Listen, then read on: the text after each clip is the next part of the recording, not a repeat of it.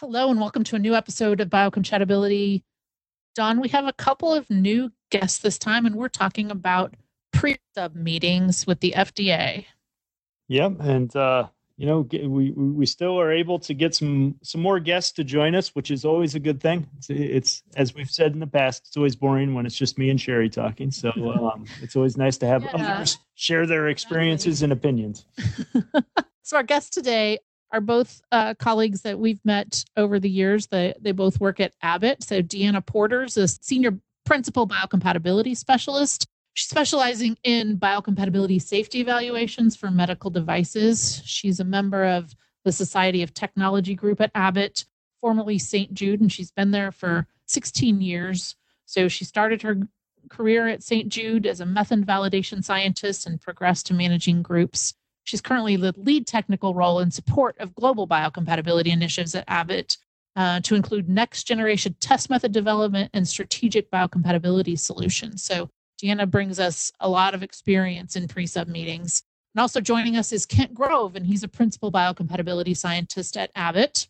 He's responsible for providing complex biocompatibility testing strategies and technical support for their medical device submissions. He's combined 10 plus years in the field of toxicology and biocompatibility. He's worked at CROs, so he's been on the other side of the desk in that role as director of biocompatibility for some laboratories. And he's also working extensively now in hemocompatibility with multiple publications related to improving the current test methods used to assess blood contacting device. So both of our guests have a lot of information and a lot of experience with the pre-sub meeting that they shared with us in this episode. For sure. And we've been fortunate enough in the past to do presentations with both of them as well. So it's good to hear their opinions and thoughts on this topic as well. Yeah, they're both members of our North American Biocompatibility Summit Scientific Board when we hold that event every year. And we're just happy that they joined us. So we hope you all enjoy this episode where we talk about the pre-sub meeting and its importance for biocompatibility. Welcome to Biocompatibility, the first ever podcast focused on the biocompatibility of medical devices. NAMSA is happy to bring biocompatibility to you, where each episode features leading industry experts and their discussions on biocompatibility challenges. Be sure to visit www.namsa.com for more information and to access all podcasts and transcripts. We hope you enjoyed today's episode. Hello, everyone. Welcome to another edition of Biocompatibility.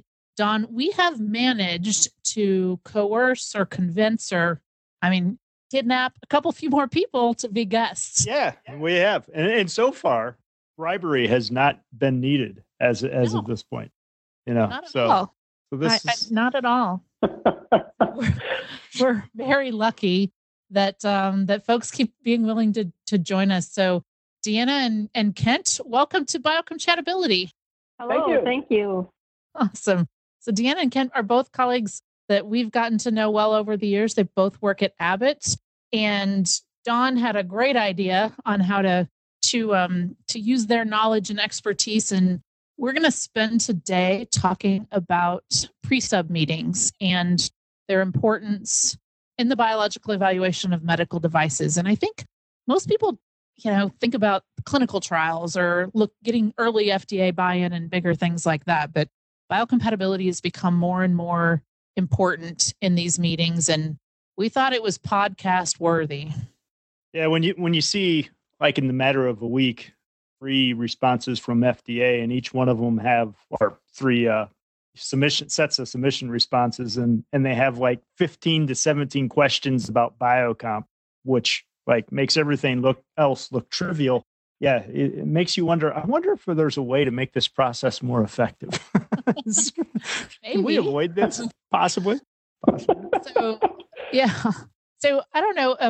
Maybe, I don't know, Deanna or Kent, would one of you want to give? There might be some listeners out there that aren't familiar what the pre-sub meeting is. I think it's part of the Q-sub process, I think is what it's called. And then there's a pre-submission meeting. Would one of you want to kind of give an outline of what that looks like for folks?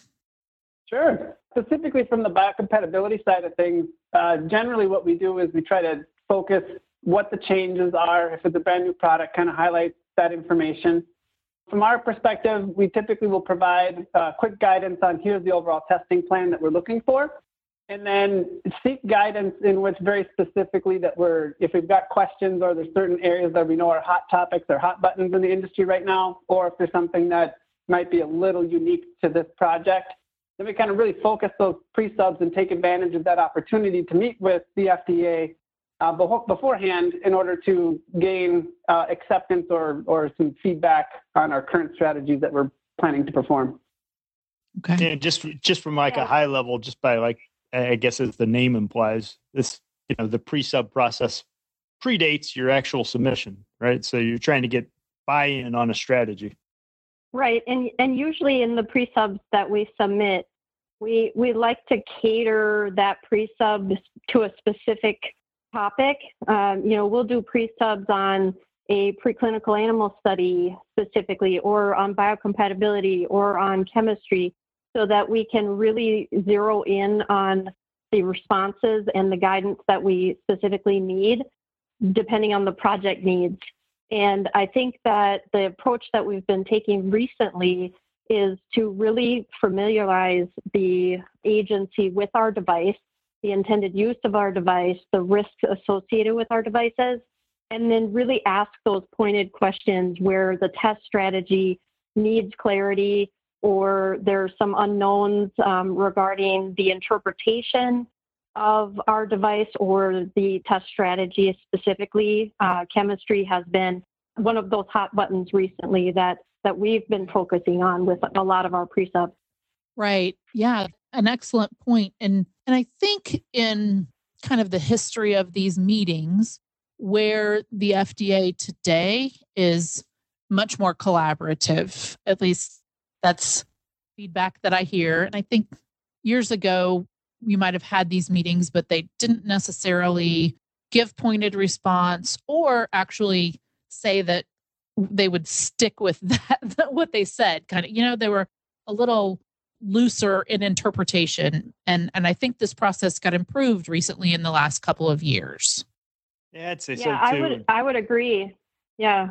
I think, like you guys are talking about, I mean, certainly the more specific you can get, the better use the pre-sub is to you, without getting like overly complicated and overly mothered down in details where you're like, focusing on such a small issue that get lost in the overall idea of trying to figure out what you really have to do for biocompatibility.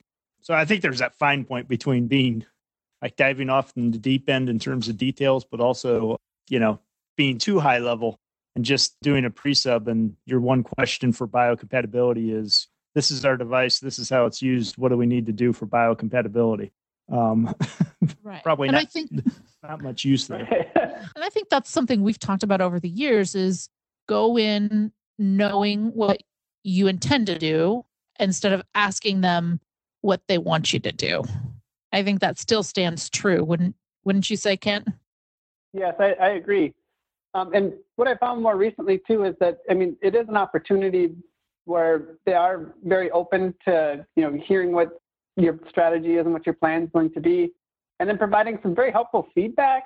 And it's kind of one of those, especially as things keep changing, as we all kind of already previously mentioned about chemical characterization, that's continuously to be a hot topic and continues to evolve. And so, for modern days, to be honest with you, I think most of our pre-subs right now are targeted towards the chemical characterization side of things to make sure that we're getting the chance for them to, to have the FDA review our strategy, review our protocols even. They actually started to request to see the protocols for the chemistry specifically. So then their subject matter experts can take a look and give you some guidance and essentially almost an insurance policy that as you are going to go forward to conduct this testing, that you're doing it, in such a fashion in which meets the FDA's requirements today. So for those, I know there's, I used to work outside of Abbott as well, and some of the smaller groups are always kind of a little hesitant, to necessarily go forward with a pre-sub, but I would, especially in this day and age, I would highly recommend it. It's very useful. And if you target your questions specifically, you'll get specific answers from the FDA. And it's very nice going forward, kind of really having that overall plan that has already gone through and reviewed by them, so you can go forward with your project accordingly.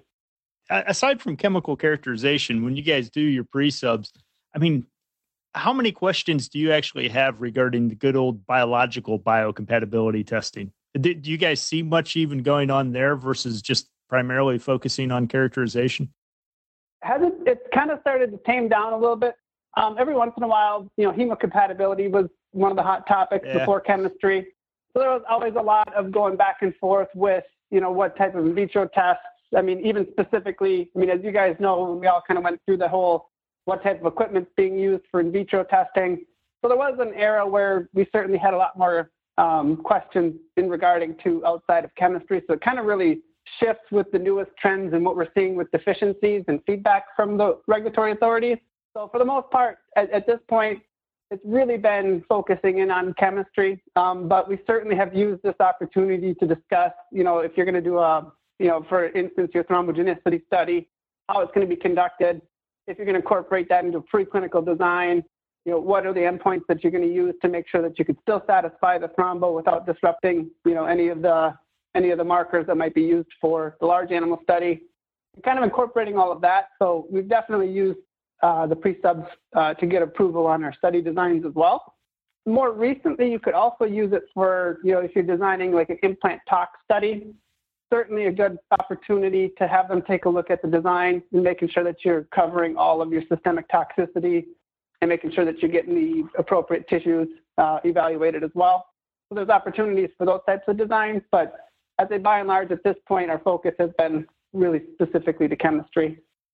Recently, we had a pre-sub where we also discussed, clinical exposure. So we had a neuro device in which there was a lead, an extension, and an anchor, and we presented in our pre-sub that we wanted to pool those devices, the permanent implant devices together, and we really had to emphasize in our information in the pre-sub that these devices are used together. We had to explain clinically how they're used.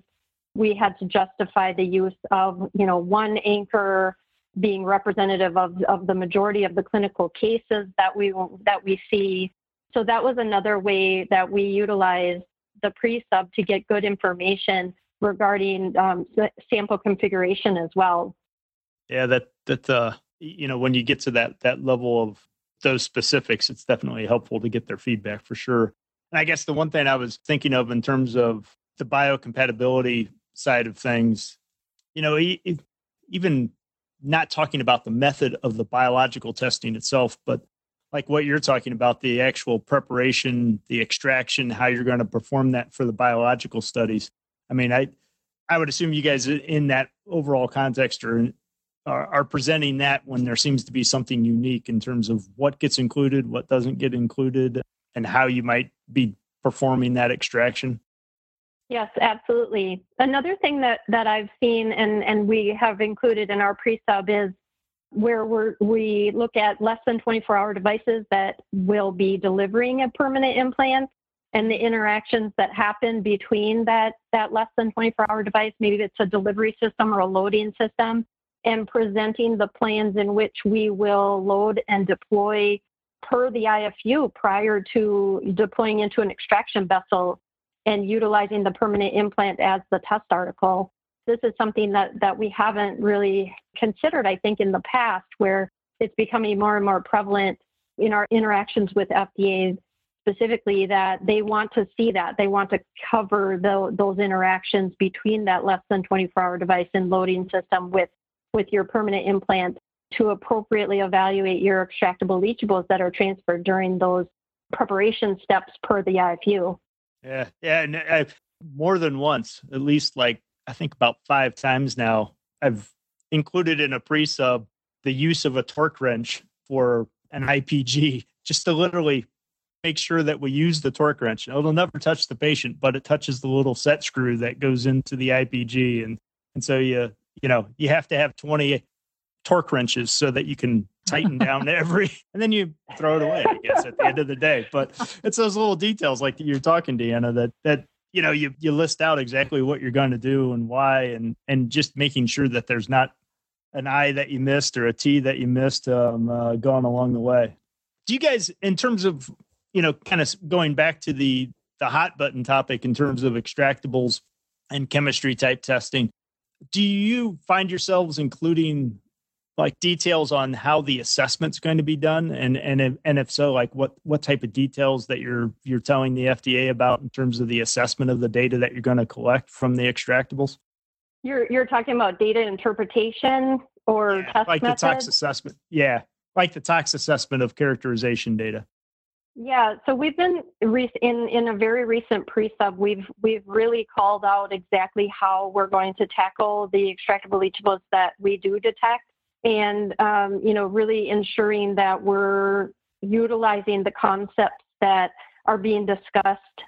And I know that the ISO 10993-17 standard is under discussion and revisions are being proposed, and we're getting a lot of that feedback through our toxicologists. And it seems as though the feedback is that, the MOS of 1 or lower is obviously of concern, just like it has in the past. However, now we're experiencing that there is some focus on what they're saying is near 1, and there's no clear definition on what an MOS of near 1 means. And we're really utilizing our pre-subs now to try and get feedback from the FDA as to what is that near 1 and how can that be applied moving forward.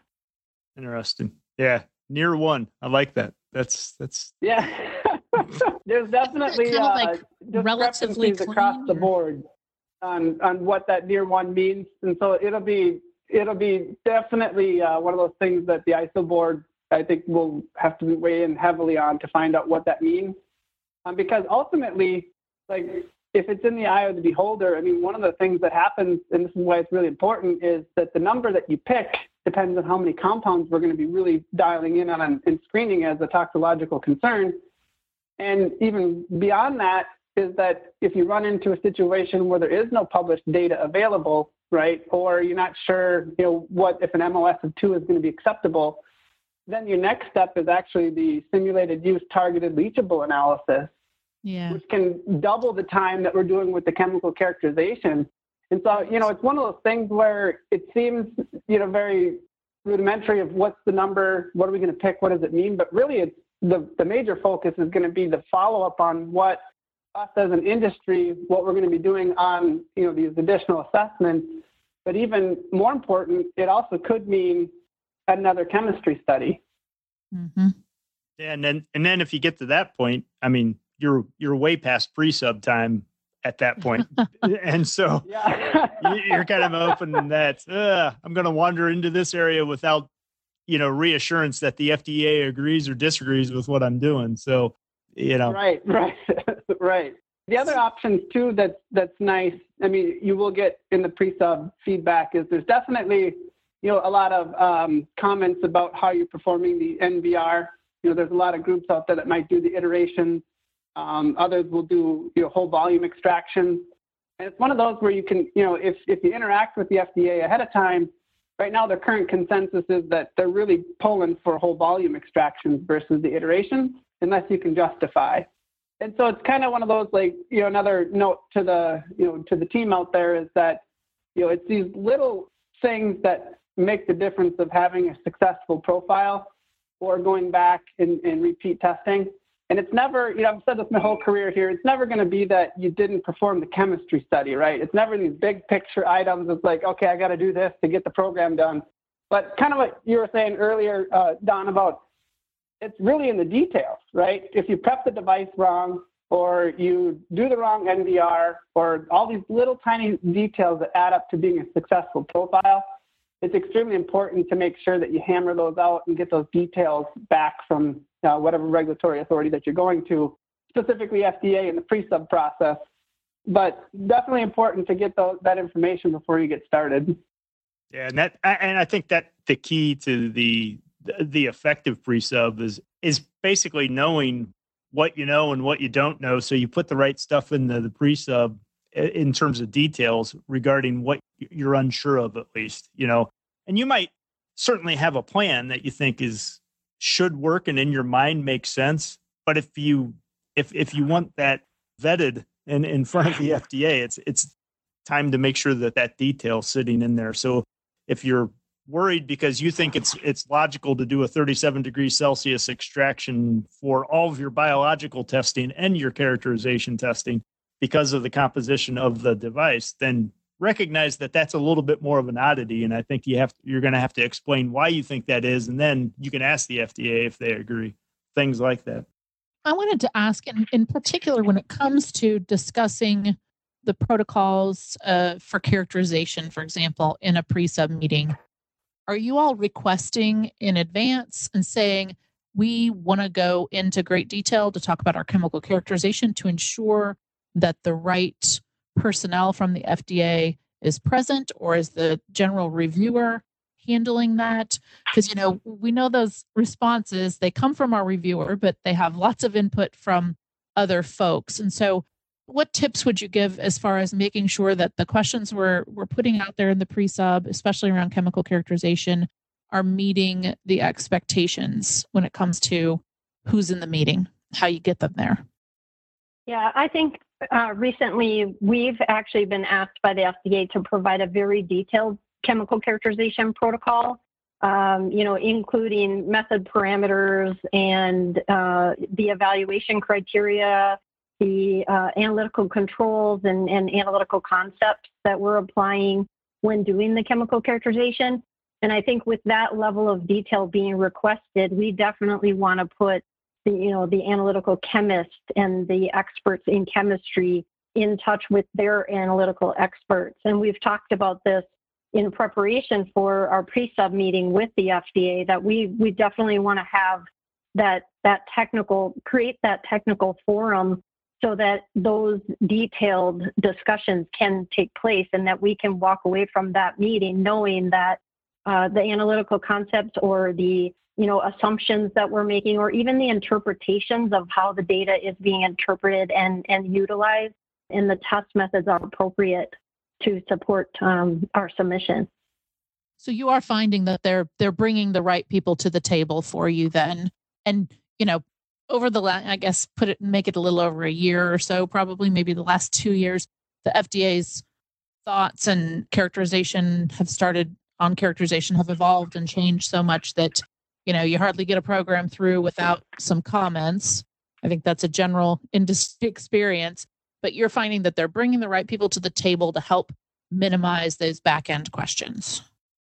Yeah, and I think our regulatory people are also doing their best to make sure that they have the right people. Okay. Yep. They are definitely asking us who needs to be in this meeting, who do we need to request, and I know that they're very mindful of having those FDA experts that we need to talk to in that meeting.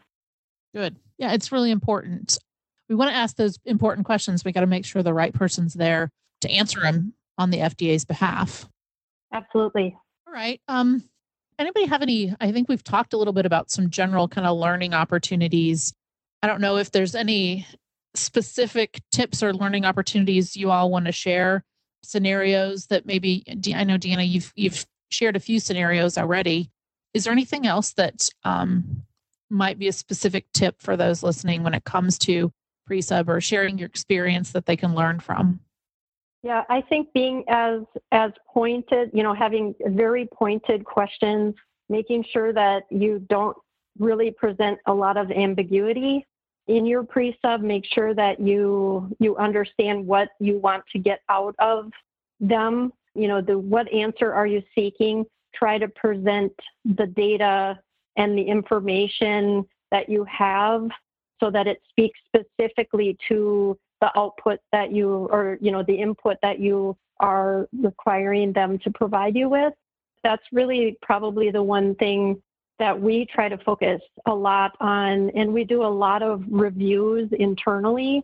So we'll present the pre-sub to the core team, and then we'll present to leadership, and it keeps getting vetted. And as you present, the information and you try to be very pointed, you actually gather a lot of perspectives that help you to understand that, they could look at it this way, or they could look at it that way. And it really helps to refine your pre-sub before you actually submit it. I think that's really a good approach and very helpful to get the information you need. Great. Yeah. Ken, did you have anything you wanted to add? Well said, Deanna. What about you, Don? Do you have any? Do you have a story or an experience or anything you want to share in particular? Yeah, I think most recently it's kind of more of like what we've been talking about. Where I mean, I think it's a great opportunity to make sure you really have a well thought out plan for biocompatibility. You might not ask questions about every test or everything that you're going to do, but just having the concept of how you're addressing biocompatibility well thought out, all the way down to, extraction and those details like we've been talking about to the end in terms of assessment, and just deciphering what appears to be a little bit unique about this situation, so that you can ask those pointed questions like Deanna's mentioning, and just asking good questions. Quite honestly, don't just say here's what we're going to do for biocomp. What do you think? Yeah. I mean, you'll get a response, but really, is that the value, putting the value in the situation? And that's kind of it too. You just remember you want their input. So if you give them a really bad evaluation plan, be prepared to get honest feedback and critique of what you just put in front of them. And if you don't want that, then think a little bit more before you move forward.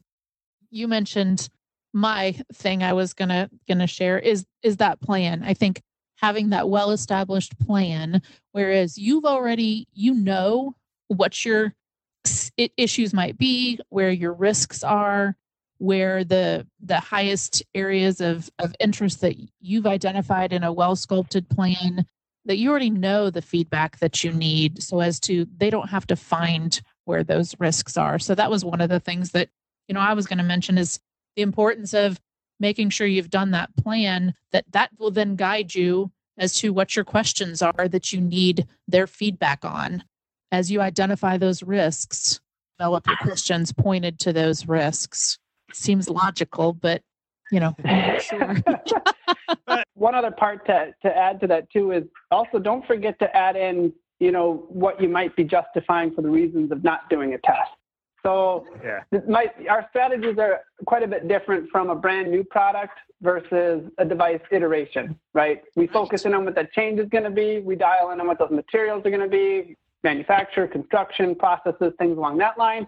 But you may not necessarily be running, so for instance, if it's a brand new product, you might be running a thrombogenicity study, but for a design iteration or device iteration, you might find that you could probably do a handful of in vitro testing, some SEM work, things along that line that you can use to justify back to not necessarily rerun the project with a thrombo study, because that everything else is remaining the same, and that wouldn't have any impact to that study. And how would I look at it from a materials perspective and a surface characteristic perspective?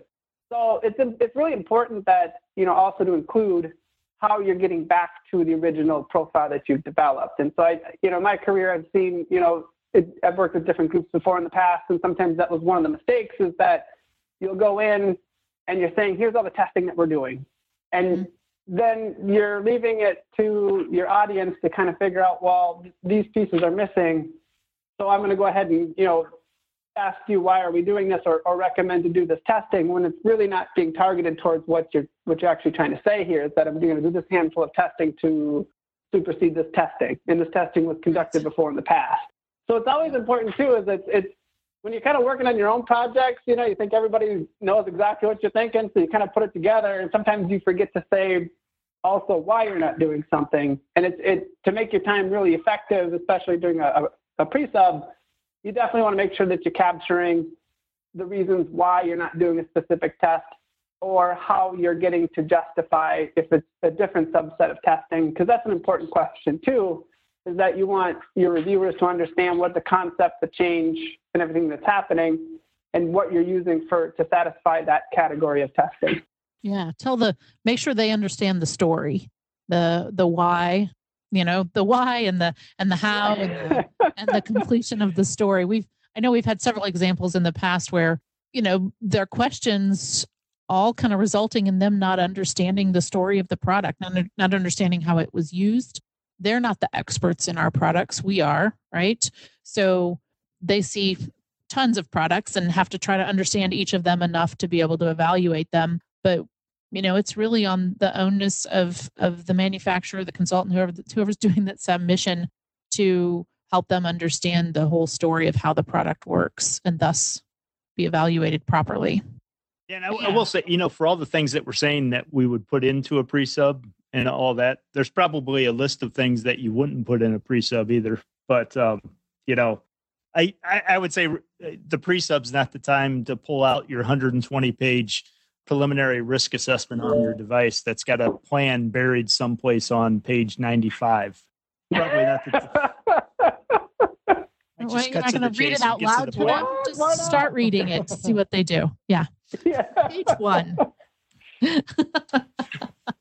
Yeah, good point. I mean, obviously, there's a limited amount of time to these meetings. Know what you're going in with in advance, practice, prepare. All those are probably key elements into making sure the meeting goes and you get out of it what you need to get out of it. All right. Anybody have anything else to add before we go into Two Truths and a Lie that I forgot about until we started recording? And so I've scribbled mine down in the last 5 minutes. Kent and I are prepared. You're prepared. We talked about this ahead of time. So he has our combined truths and lies. Okay. Dawn, did you remember? I totally forgot. I remembered. I remembered. Okay. I need you to remind me. I gotta find them. So okay. All right. So since we know the collective Abbott team is prepared, let us have them. Two truths and a lie. All right. In our careers, we have been sued by a country. During our careers, no one person has ever fallen asleep while presenting. And then while performing in vitro blood loop testing, we've had multiple customers repeatedly pass out during the procedure. Oh, man. So that one's really believable. I'm going to say number 2 is the lie. I think somebody dozed off.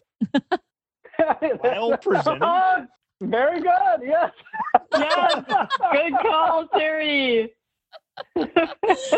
We actually call that when you've reached rock star status in your career, is when you can go to some of these presentations front and center and just fall asleep and start snoring in front of all your colleagues.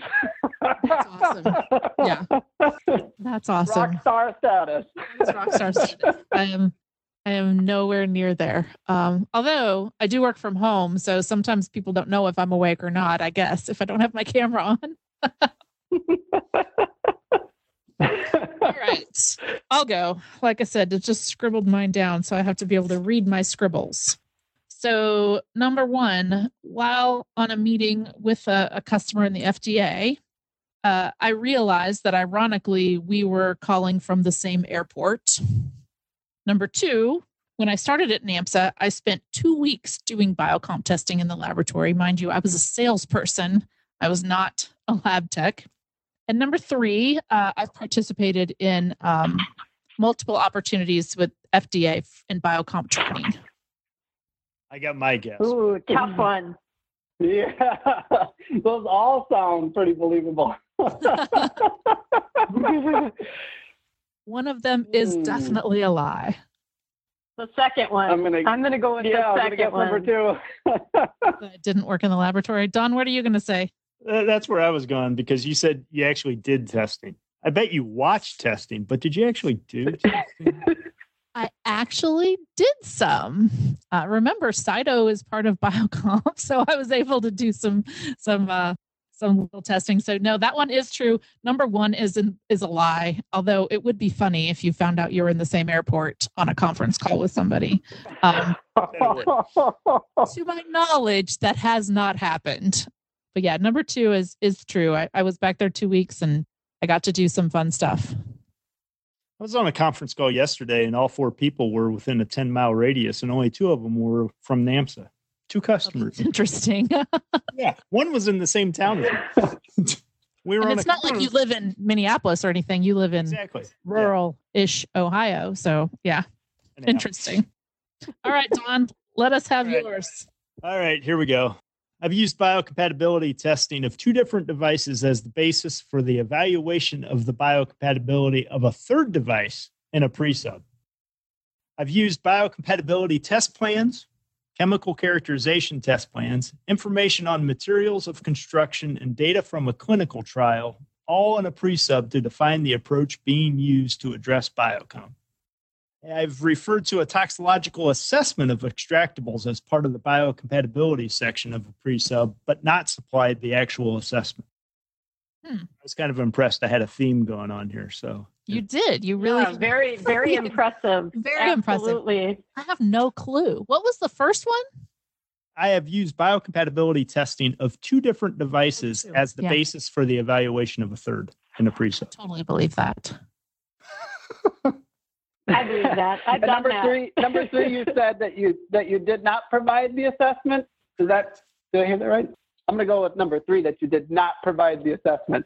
Yeah, me too. Number 3. Actually, it's number 2. Number 2. No way. Everything's true except for right away. I'm like, oh, that one's fine. I've never used clinical trial data in the pre-sub. I never had clinical data before. I've had all the other stuff. Oh, it's the clinical data. Okay, it's a That was the tell that we missed. I get it. Yeah, I missed the clinical trial part. I was thinking you were doing clinical, because we use clinical data on iteration sometimes to help us out. It's in the details. It's in the details. Devil's in the details. That's right. Especially when it comes to pre-subs. Right? Yep. Yeah. Sorry, maybe that's my title. I haven't titled the session yet. Maybe that's our session title. Yeah, I like it. Tagline. Looking for the tagline there. Pre-sub. It's in the details. Got to be a hashtag in there somewhere. Yes. Oh, well, thank you both so very much for joining us. Thank Abbott for allowing you to spend some time with us.